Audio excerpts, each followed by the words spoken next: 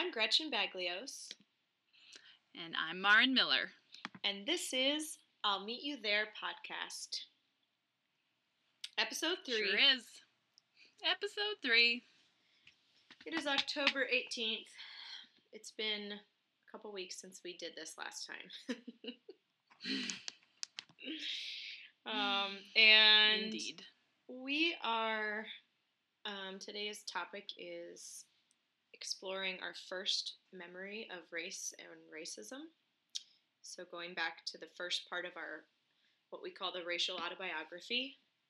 But before we get there, let's do a check-in. Mm-hmm. And let's check in using the 4 agreements.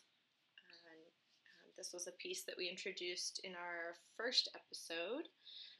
So the 4 agreements for having a conversation about race are to stay engaged, speak your truth, experience discomfort, and to expect and accept non-closure. So, Marin, which one of those 4 agreements, how to say it, which one is really, I guess I want to say, which one are you noticing yourself really living out right now?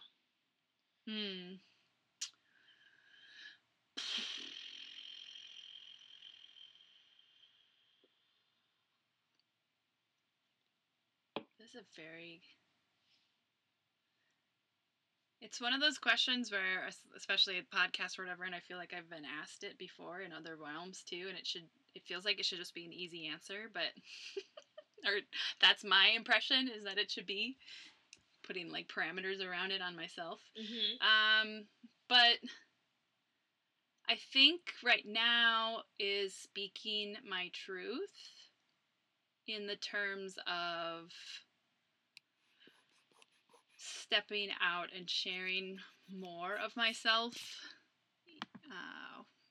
as I am trying to build my business and step out as kind of a life coach, as someone who has a Facebook group that I'm trying to support other white women in learning this protocol, in showing up, in being reflective, and I'm trying to just kind of figure the ins and outs of how to stay engaged. That's another one. Stay engaged and show up for that group and really model for that group. And part of the hard part for me of staying engaged is to step in and like do like a Facebook Live video, which I did this morning. And even just here in the podcast, like wanting to be someone who speaks up, who leans in, and it still feels hard or scary or fearful. I talked to my coach this week, and she's encouraging me to do some marketing and kind of going into different groups and just sharing a post and who I am and offering free sessions. And I was telling her how I'm even scared of going into different groups and just posting, like, what might happen? like, what might happen? And she's like, Marin, what is the worst that could happen? Yeah. I was like, well, I guess they could just kick me out of the group. And she's like, yeah, that's pretty low risk. I'm like, I know, but I needed you to tell me that. Like, I was, like, it's been debilitating in some senses of like, I should go check and see what the group's agreements are, and can I or should I? And then I get all overwhelmed with that, and then I don't. And so then it prohibits me or inhibits me from building and creating the business I want. And anyway, so, and just recently too, the writing that I did, I deemed it or titled it Dear White Man, and I tried to get that published. And the response that I got from that, from writing out my truth in a sense, and getting a response that seems very predictable and typical, I guess, and just trying to like stay centered and know what it is that I feel and want, and feeling more confident in sharing that. Mm. And I guess there's like a newer light, like fire under me of like, I'm going to continue to practice this and continue to show up and continue to put myself out there. And I know that there will be predictable responses from white people, from white men, from white women. But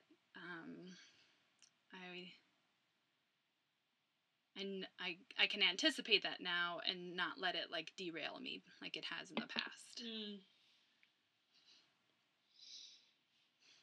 So speak your truth, but also that ties in with staying engaged. Yeah. It sounds like you have a lot of arenas where that's coming out. Yeah. I heard you say that there's a fire under you right now. Yeah. You want to say more about that? I just a renewed energy. The last couple of weeks, just with the season change, and here in Colorado, like we basically had winter for 3 days. Like it snowed and it was cold, and it was just this like very abrupt. And maybe just with also astrological, the shifts and things that are happening. I felt like seasonal depression was coming in, or like I just felt down, and so that was discombobulating and hard. But I also, I've felt that and know that that's passes, and I'm feeling like I'm on like a cycle on an upswing out of that, and just feeling like I got some rest out of that.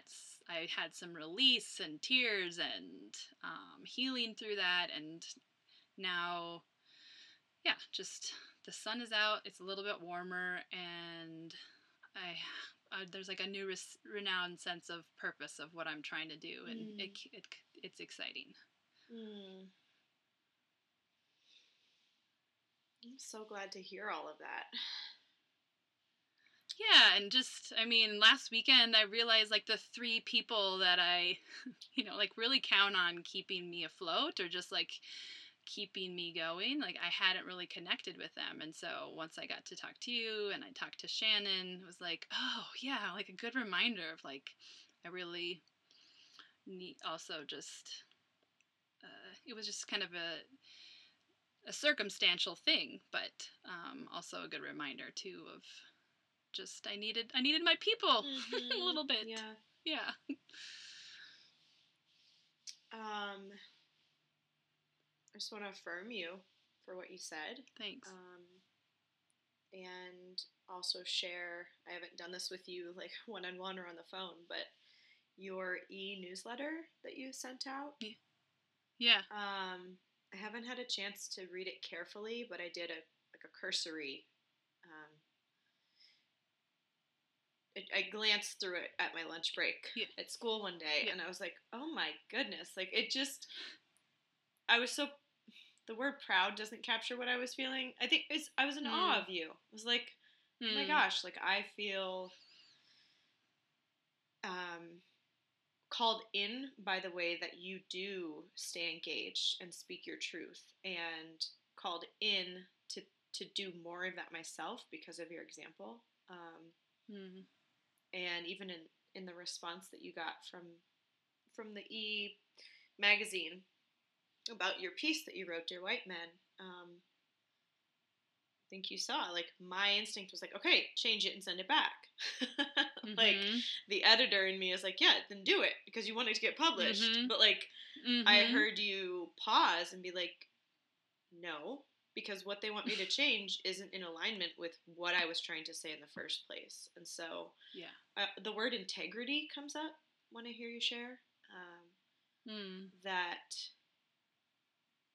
you're making choices, and some of them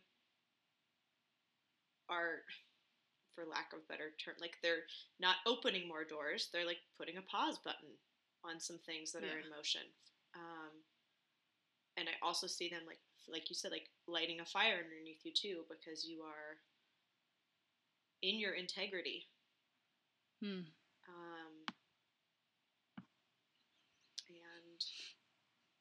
and I'm in awe of that. So just want to hold that and say thank you. Thank you. Mm-hmm. It means a lot to hear that.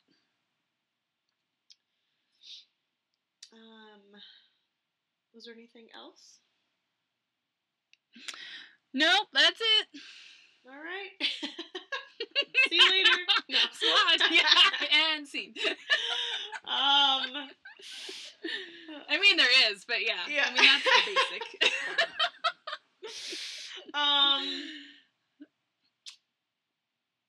Do you want me to go?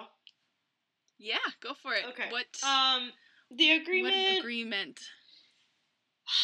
I am like I said to you before we hit record. I feel like I'm firing on all cylinders right now. I feel centered, but it's a really high energy centered. So centered, like I have been doing a ton of preparation in my action quadrant, in my thinking, like planning, and my planning brain is on full speed. I'm going to National Summit tomorrow. It's in Philadelphia. I'm so excited to see my Courageous Conversation family, minus a couple folks. Marin. Yeah. No guilt intended. Just I'm gonna miss you. It's a highlight of my year. Every year for the past, this will be my 4th year, and there's like this potency to the whole time that I've felt every year, surrounding it, during it. And so I've been in planning mode for it, and much like every single time, every other of the 3 times that I've gone, I think I have everything planned, and then something comes up, and I'm like, I need to, I wasn't expecting to feel that, or think that way, or receive that challenge. And there's been a lot of challenges leading up to this one. I think I am in denial when I say to myself what I have already. Like, it's going to be good. Like, I've led this session that I'm leading before. I've co-facilitated it several times. The content is more familiar, certainly, than last year when I co-facilitated it. And it's a really big room. It's about 150 people. And I love the content of it. It's really deep. It's really reflective. It gets participants to really look at kind of like our first question, what holds you back from being your most actionable, courageous, anti-racist self, and gets people to do that deep dive into their own barriers. And so I love that stuff. Like, give me that all day. Self-exploration all day. Yes.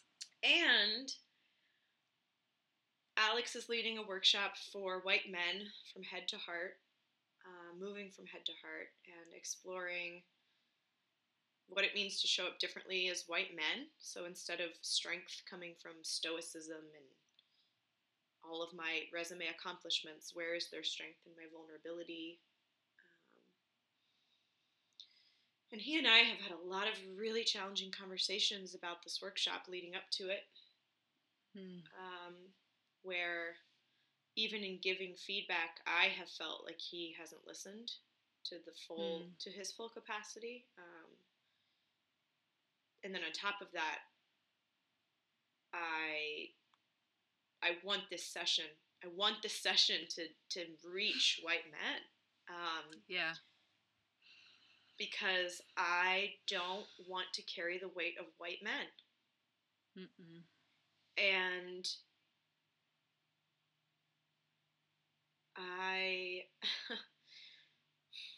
I'm glad there's like 53 people signed up for it, and I think there's a handful of people in that group that are not white men. So I'm like, okay, guys, like, you signed up for it. Yes.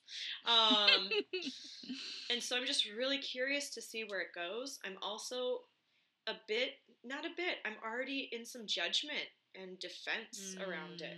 Like, I am anticipating that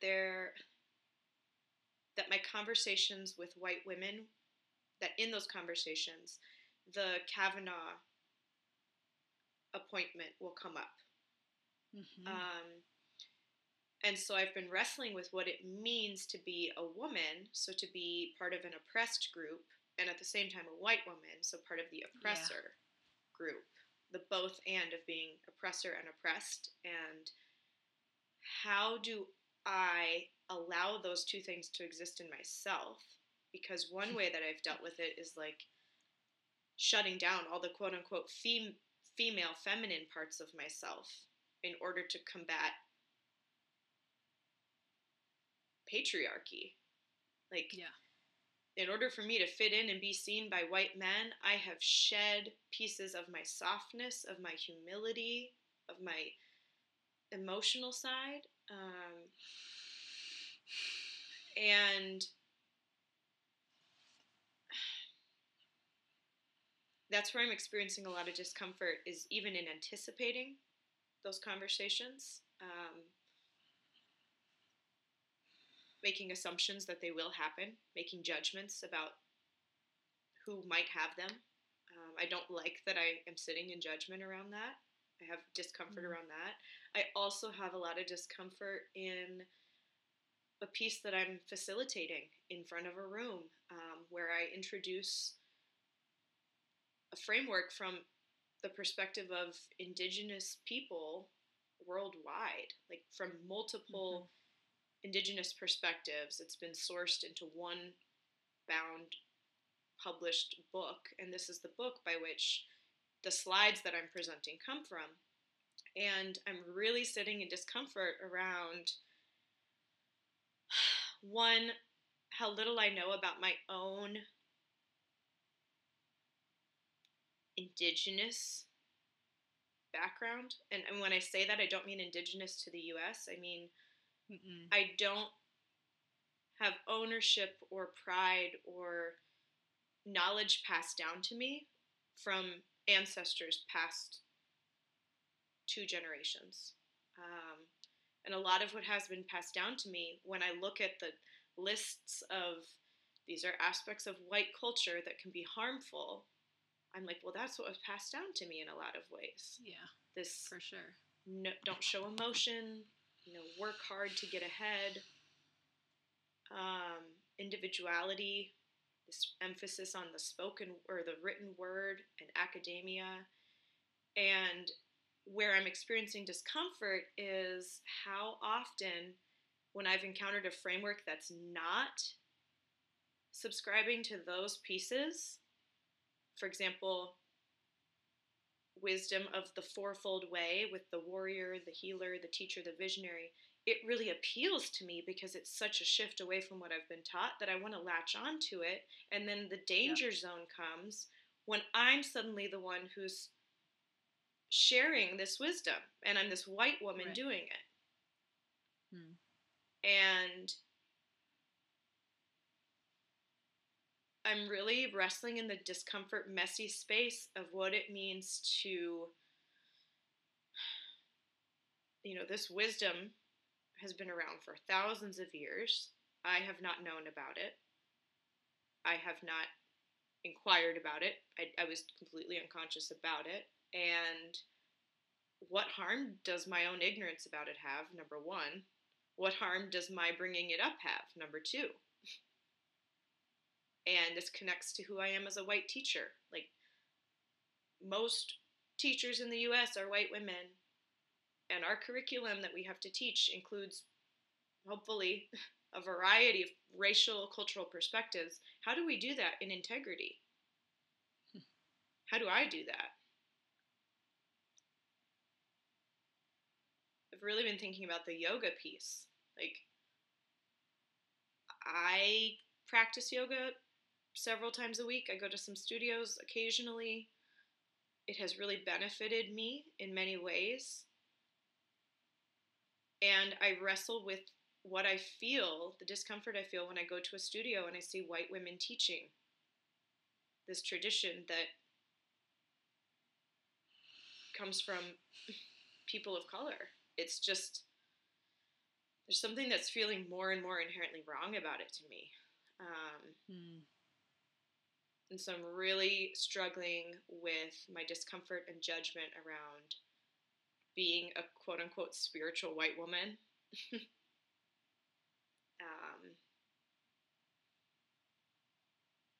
Whose wisdom am I taking and saying that it's my own belief?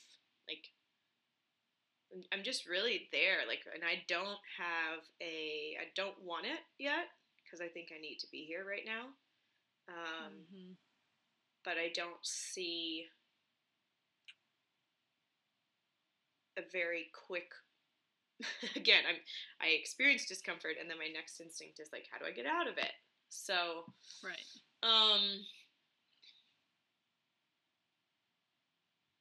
My discomfort also comes from anticipating all of the humility that I know I need to lead with to frame this piece that I'll be introducing, and like what that's going to look like, what that's going to feel like to say what I'm saying right now in front of a room of people that I don't know. And my co-facilitator was really pushing me on it last night, and he's like, I really think you need to introduce this. I'm like, okay. So I'm trying to discern how much I share.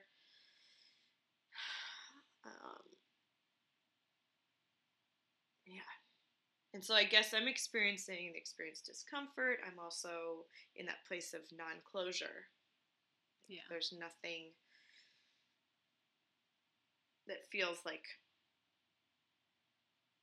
the best way to go except for through it, and it's going to just continue to feel messy and feel like I'm in this place of tension because I'm calling attention to something that has felt wrong to me for some time now. Has felt not okay. So that's where I am.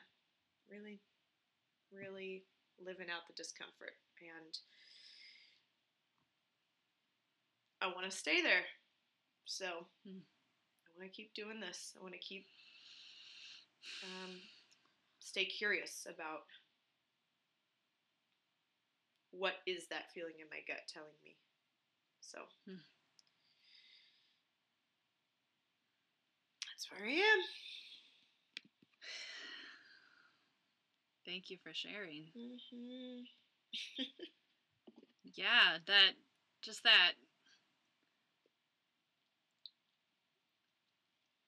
I mean, you're going into this big, important event with really important people in your life, with a really important message, right? And that whole conundrum of being white, but also now you know things, and so wanting to share and be a model, but also like, how do I do this, like with that word you were saying earlier, like with integrity and with and really show up in the way that you would like to show up and make sure that certain white cultural aspects aren't those pieces that show up.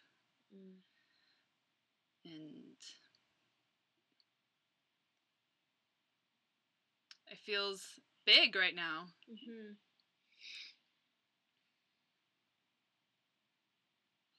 Yeah. I mean, makes sense. If you weren't feeling that might be a concern though too, right? Like, versus I got this, I'm gonna do this, I've done this 4 years. Right.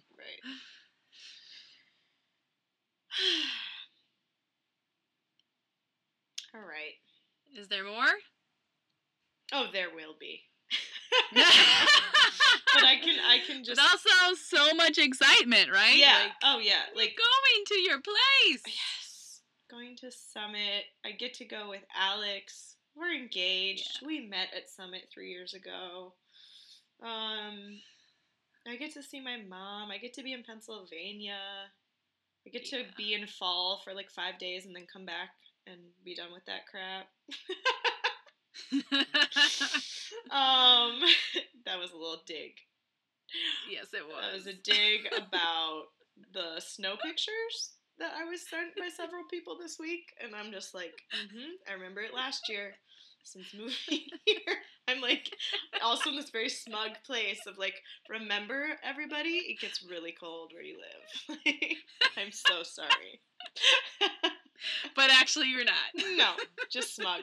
My parents are coming out to California for Christmas. Yay. I'm also really jazzed about that. So all right. Let's keep moving. Yep. So, do you want to just, I think we hit on each one of these, do the review of the tools? Yeah.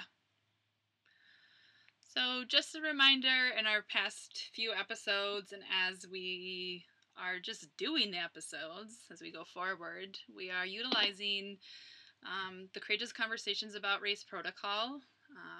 We've used the compass to check in. We've used the agreements like we did today to check in. And we're also utilizing mindful inquiry or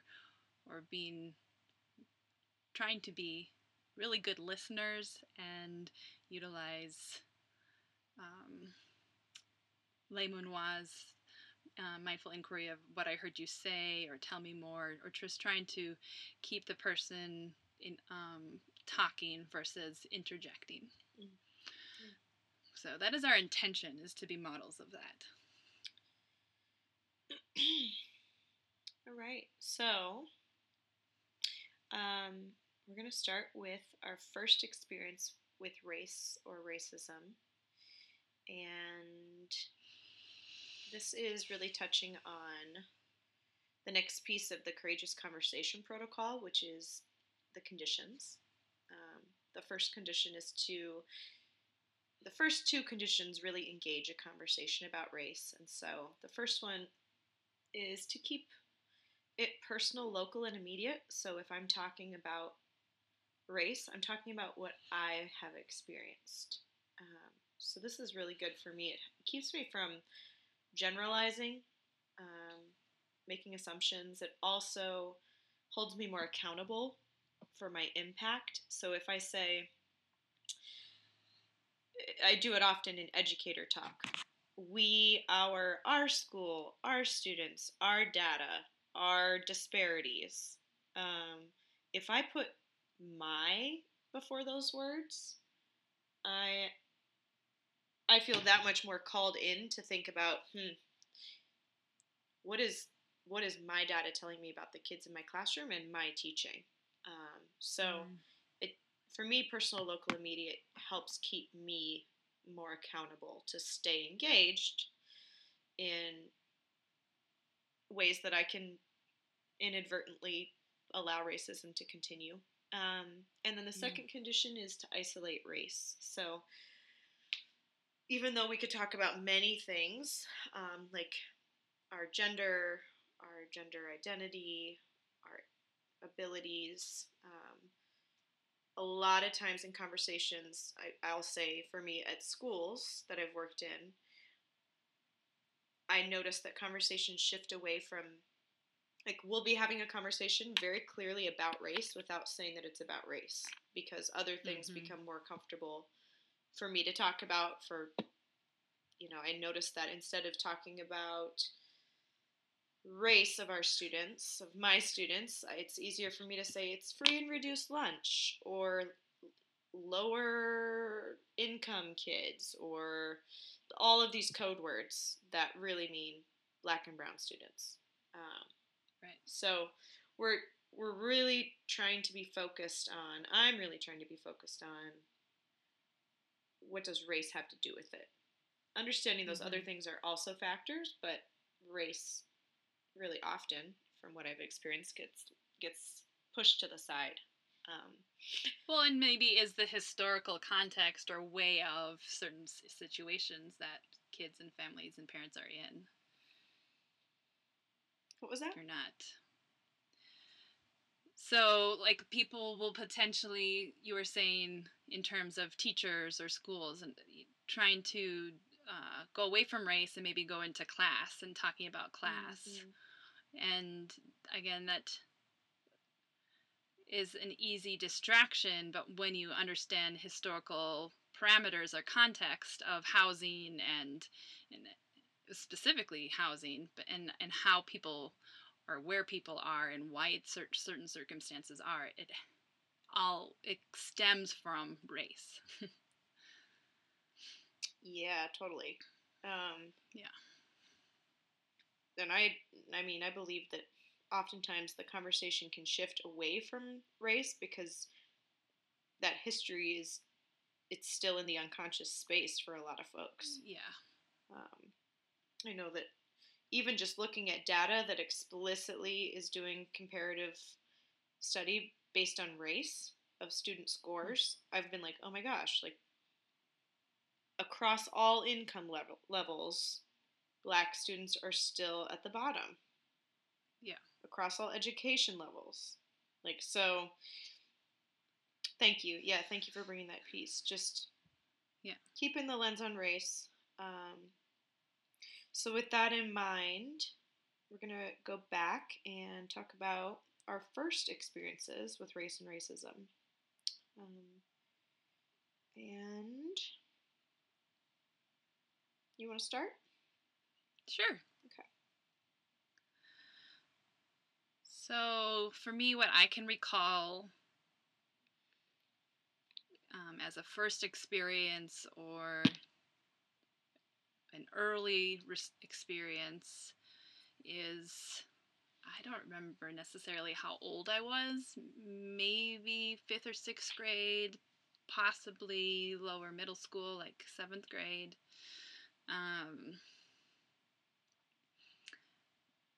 And I don't really remember the details, but I do specifically remember a joke that was told.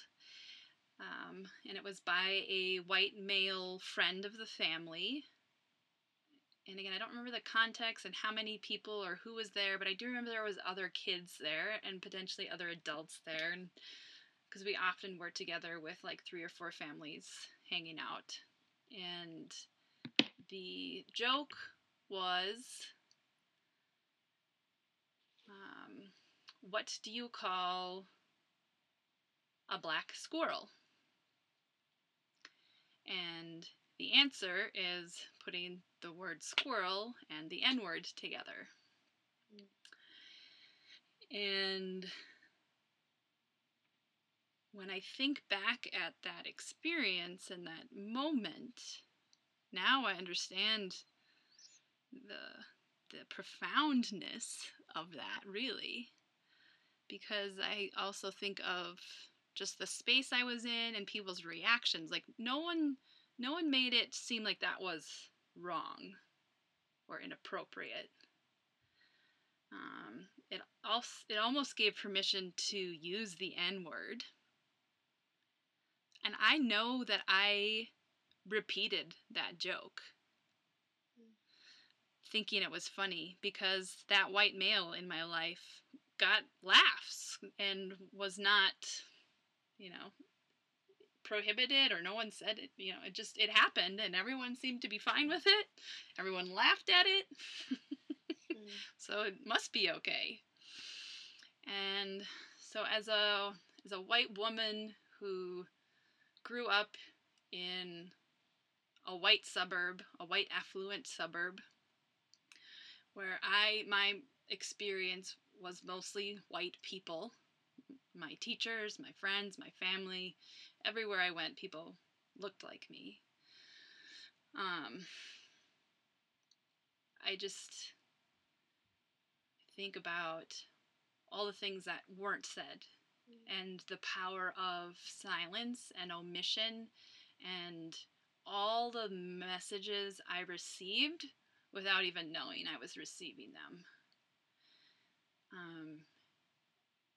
And again, just the permission and the okayness that joke potentially shared or offered is just like makes my stomach hurt and my chest get tight.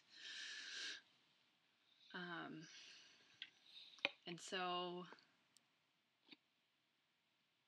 yeah, it's interesting to me that's a really prominent memory, And I didn't remember that I had repeated it till this moment. Like, I'm pretty sure I did. Mm-hmm. And so, whoa, like, there it is. That's how it continues to happen and perpetuate, is by seeing people in our lives, adults in our lives, movies, TV shows, media in our lives that tells us a story, that gives us permission. And ugh.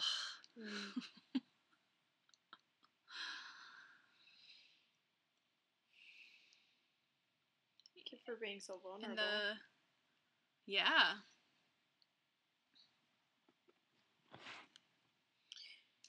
When you tell it now, what new understandings do you have about how it has shaped your life?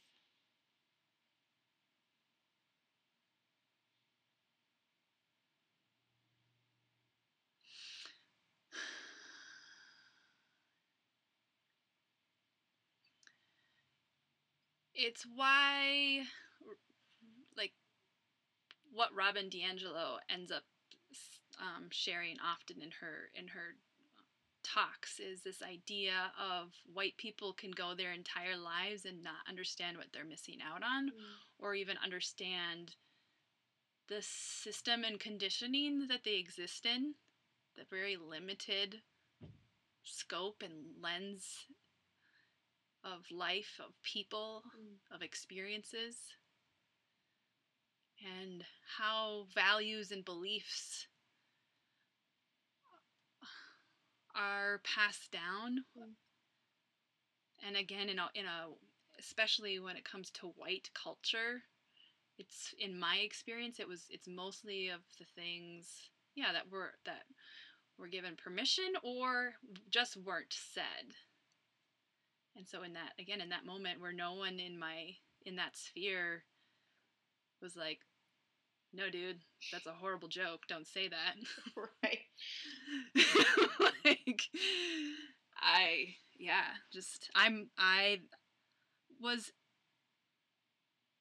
saw someone in my life do it, and so I did it too. Mm-hmm. And I just envision how that goes forward in my life, of why and how I wanted to be a teacher, and what that meant for when I was a white teacher without knowledge of being a racialized being, what it meant to be white, the cultural norms that I thought were quote unquote normal that I was exhibiting and trying to keep my classroom in that parameter of, like, just the potential harm that I did without knowing it.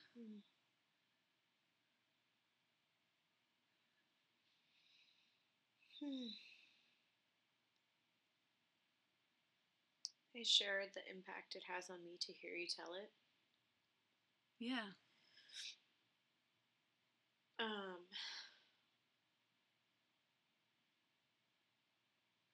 Well, there's like I'm not glad for this, but I feel a sense of relief because I've had similar experiences, and it's like, okay, like, I haven't talked about those a lot. You've had them too. And so, yeah, there's a relief in hearing, like, it takes some of it lessens what I want to do sometimes, which is to, like, villainize the people who say racist jokes. Right. Where it's like, right, no, these are people that I love. Like, yeah, there's people that I love deeply in my life who are also people who I've heard some of the most racist slurs and jokes from. Yeah. And I have some shame around that, and it helps me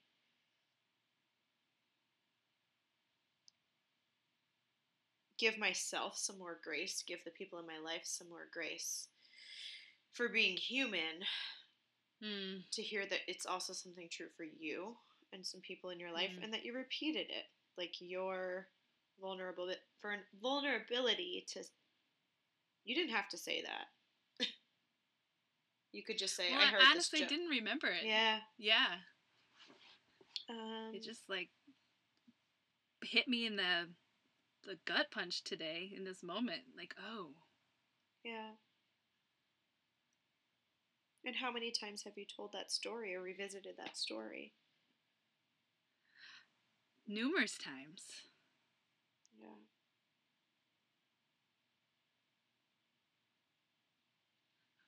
It's like, it's the other piece I really find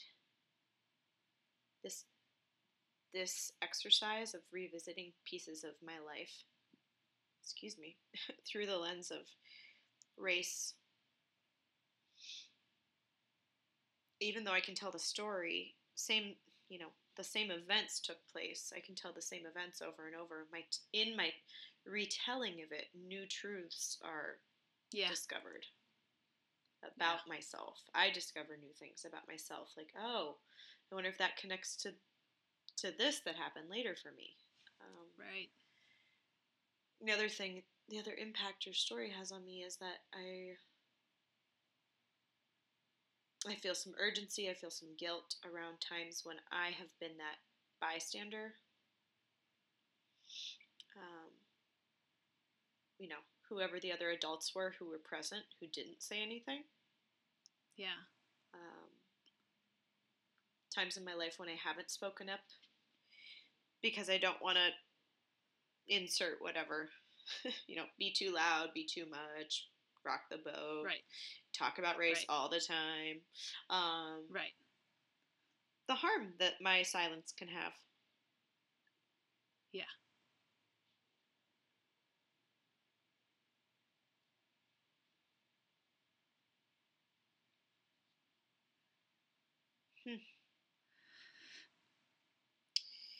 Thank you for sharing it. Yeah. Thank you for holding it.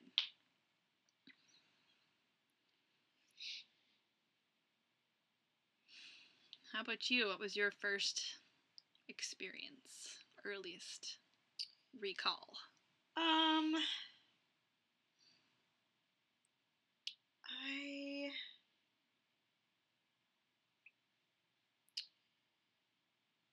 I have told this story I've told it many times. I tell it in facilitation, but I think about what it was like when I was just starting school. We were living in Hyde Park neighborhood in Chicago, and it was a circumstantial time. Like, my dad was getting his PhD. My mom was in her first congregation, or one of her first, I should say, as a pastor. So they were just starting out as a couple, and that's not true either. They weren't just starting out as a couple. What I remember is a lot of financial stress. And so in some of my earliest tellings of this story, I really clung to that factor. Like, we really were strapped for money. It was a point of argument for my parents a lot. We had to look for deals or free events all the time. We had to wear hand-me-downs. All these things because I didn't want to also name, and that was for a period of years, and then we could leave and go buy a house in a nice neighborhood, nice quote unquote, in Pennsylvania.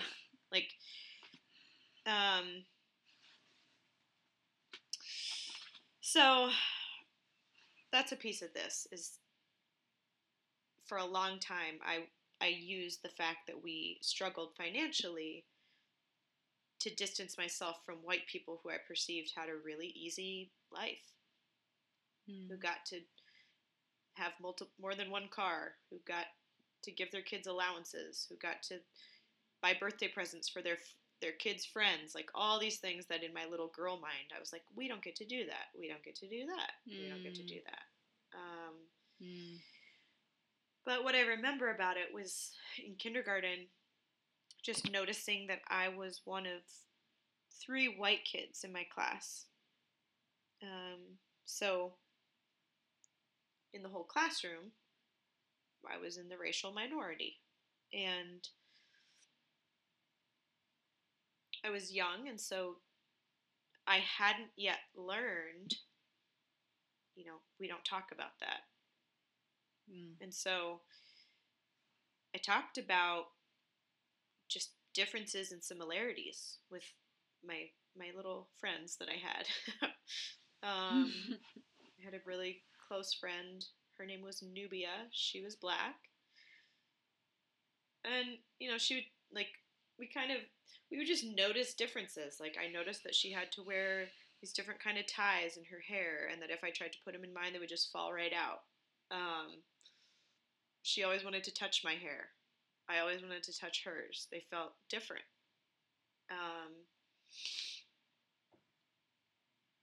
She had a picture in her home of a black Jesus. Like, things that I didn't see in my home that made me aware of, like, okay, there's differences here. And there were some things about that school that after I left there and I was in a bunch of other schools, I realized, wow, that was really not the norm. Like, I learned the Black National Anthem. That's what we sang every morning. And again, I used those as markers later in my life to be like, look, I am not white like other people because this is where I grew up. And at the same time, every night I would go home. We were living in student housing, and I think all my friends who lived in the same apartment complex as us were white. So at school, I would see kids of color, and at home, it was a lot of white kids. And so I was noticing, like, where were the people of color? Okay, school. And then also, when there was a robbery in our apartment building and the police came to show us mug shots, I remember looking at pages of black men. I remember receiving really intense warnings from my parents, at least I can remember. Can't quite remember as specifically from my teachers, but like, you do not talk to strangers. They are dangerous. And that had a racial component as well. Like, I don't think my parents ever said, specifically which people racially were dangerous, but I could see it. If you cross the street here, that's an unsafe neighborhood. We lock our doors when we go here. And at the same time, like, I was a little girl being raised in a city, and so I needed that my rules were different around safety, but that was something I learned. Like, I was the one to be kept safe. Police were there to keep me safe. Police were not people for me to fear. They were people for me to trust, to keep me safe from the scary people, the scary black people. And the other piece, too, was my first teacher. When I was in that class with mostly students of color, my teacher was a white woman. My kindergarten teacher, Mrs. Snyder. And I don't think my 5-6-year-old self would have said, what I'm internalizing right now is that I can be a teacher of kids of color. But I definitely noticed I had some unspoken familiarity with this woman. Going back to the hair conversation, like, we had the same kind of hair. When I got to first grade, second grade, third grade, my teachers were black women, and I idolized teachers, everyone I had. I was so excited always to be in school. And when my teachers, I remember with Miss Dawson, with Miss Mooney, my black elementary school teachers, like, I examined them in this way of, like, we are so different. Like, they, just the differences were more apparent to me. And so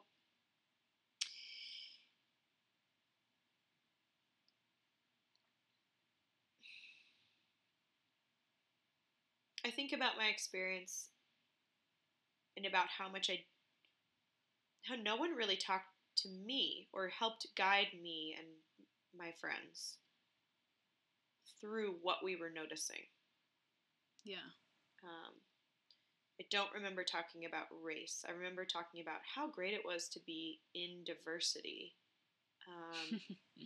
But I didn't learn racial consciousness through diversity. No.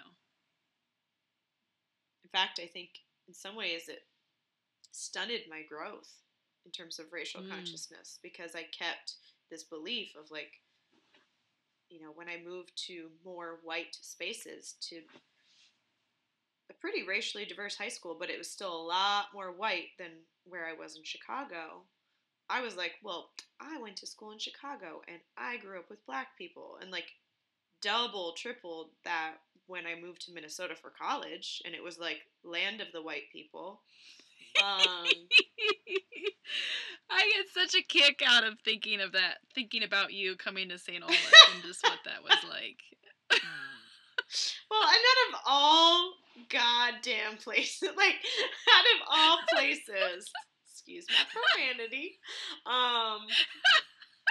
for my first experience in Minnesota to be St. Olaf College, like founded in Nordic and Swedish, like Norwegian, really, but like the whitest of the white. And of course, like, I didn't know anything about that. Right. And I didn't feel included in it. And so my way to, okay, I'm getting too far into college, but yeah, it definitely shaped the way that I distanced myself from other white people for years and years and years. Yeah. So what I remember is just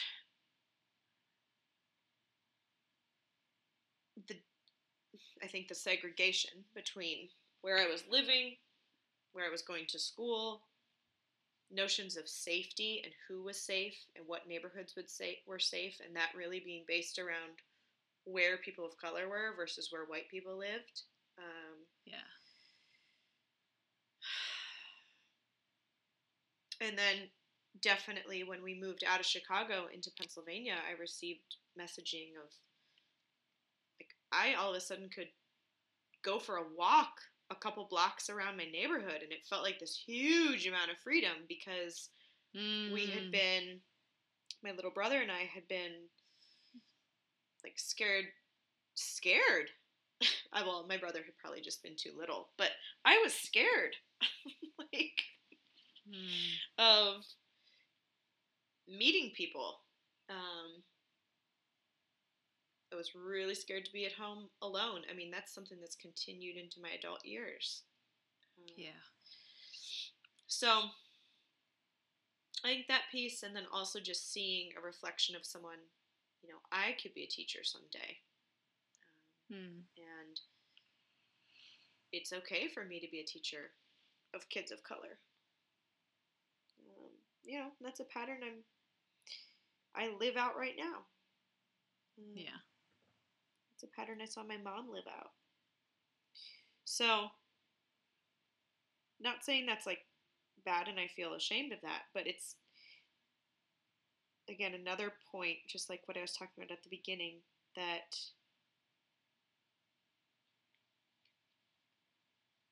that situation, me being a white teacher of kids of color, is not one that I just sit with easily. Right. I feel a lot of should you? A lot of responsibility, a lot of tension. Yeah. And yet that's more recent, but telling the story brings all of that up. So yeah, we'll dive back into some more of that. Yes, as we continue to do our autobiographies. Yes. So thank you for sharing. You're welcome. Thanks for letting me share and listening. Yeah. Well, it just reminds me always of the power of story and multiple perspectives. You know, I've heard you tell that story numerous times as well. And it's always such a great reminder for me that my experience is not the only one.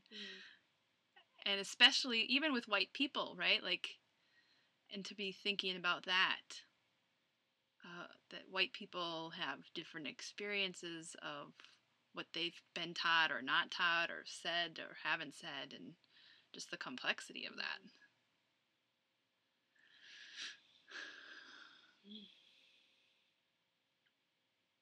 So, if you are listening and wanting something to, do, not like sitting around, what do I do? But like, I want to be in the struggle for anti-racism. What do I do? Like, start with this.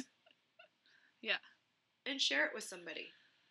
I would love for people who listen to this to like text or call or email and be like, hey, you want to share our first bookend, or can I share mine with you? I'd be like, yes. Yeah. So, you know who you are. You're a select few at this point. All right. Thank you for listening. Let's close it out. Yeah.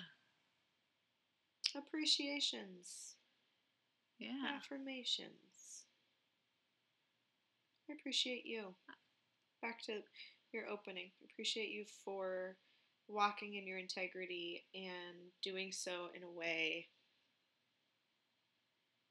that doesn't just appease other people, but affirms the work that you're doing and the message that is only yours to put out. Keep it up. Woo, I will receive that. Yeah, that felt like a big growth. Like, to not want to go straight to, oh no, I have to fix it. To wait. No, that's how I felt. Yeah. That was my truth.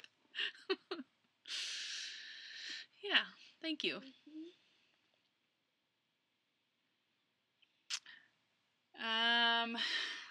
I want to appreciate you always in terms of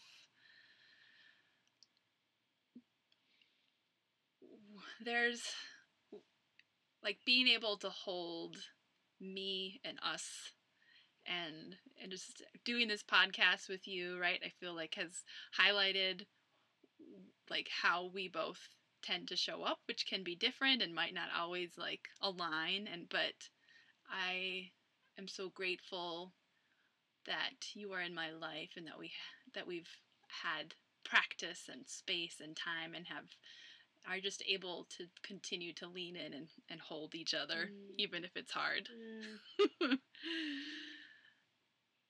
Yeah. We recorded this episode 3 about a week ago, and it was so lame. It was so bad. And it was lame because we hadn't checked in and connected in a meaningful way in too long, and so we just... Okay, I'm saying we. I jumped into this podcast like, let me check this off my list of things to do today. Ready, set, go. And it felt like crap. Oh, I did not feel good. And I didn't...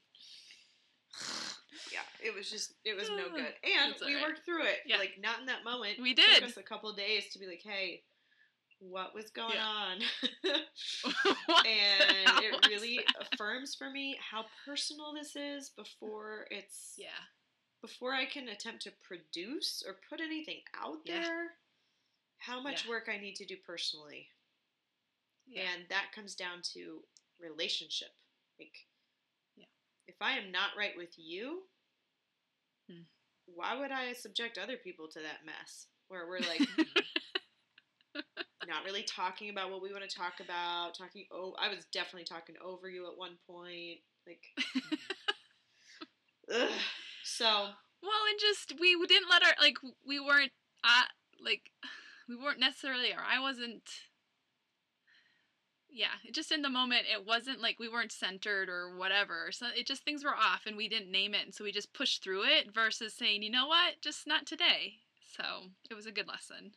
We didn't even push through it. We got stuck up in it and it was like, just gross. Okay, yeah, that's real. That's real. It was like emotional emotionally It could've- stagnant quicksand. It was like Yes! That's perfect! That's totally what it was. so nasty. Ugh. And Okay. Here we are. try again. So This felt so much better. yeah, I agree. All right, we affirmed each other. I do want to affirm. I want to affirm Shannon too. Yes. Shannon Fisher is killing it in Michigan. She is utilizing the protocol with stuff coming up with her admin, with her superintendent, with policy boards, and she is speaking her truth and just grounded in this. She went to Summit a year ago, and she is doing this, and I'm so proud of her. So I have Yes, to give Shannon, her this shout out. love you. Yeah. I will Love you miss so you much. being at Summit. Yeah. I'm gonna affirm my love. Right. Yeah. Yep. He has done a lot of work, and I don't mean like sitting at a computer researchy kind of work. I mean like asking for other people's perspectives, women's perspectives, people of color. He's held accountability partners throughout his whole process of developing this curriculum that he's going to facilitate, and he has shifted so many times. Evolved. He's really evolved. I've seen him really grow through this process, and yeah, I appreciate him. I'm in awe of him. Yeah. I feel ditto. so blessed to be able to walk beside him at Summit. So, put that out there for you, boo. I'm so excited. Me too. Okay. Excited for you. All right. Close it out. Yeah, I gotta go to bed. I got a Toni. Yeah, you got to go to bed and get up and go. Yeah. I'm going to bed I at got a Toni 7:30 Morrison tonight. quote. Yeah. I have to get up at 3. No, but that's real, but also like you as an Enneagram 7, you need all the energy you can for this big buzzy weekend. I just buzz the whole time, and when I'm done, and I don't mean drink, I mean energy buzz. No. Yes. I just want to name it's that. pretty incredible. Gretchen doesn't drink. Yeah. And then I crash. Yeah. So it's gonna be high energy. I got all my outfits picked out. My suitcase has been packed for 4 days. Alex and I had a date night on Tuesday, and all we talked about was Summit. I'm like, we're so dorky. Oh, it's wonderful. So dorky, so in love. Okay. Yep. Close it out. All right. I love you. Close it out. I love you too. I'll send you this tonight. Okay. Here we go. Right. Some words of wisdom to Toni to close it off. No one ever talks about the moment you found that you were white, or the moment you found out you were black. That's a profound revelation. The minute you find that out, something happens. You have to renegotiate everything. Toni Morrison. Toni Morrison. Bye, Mar. Bye.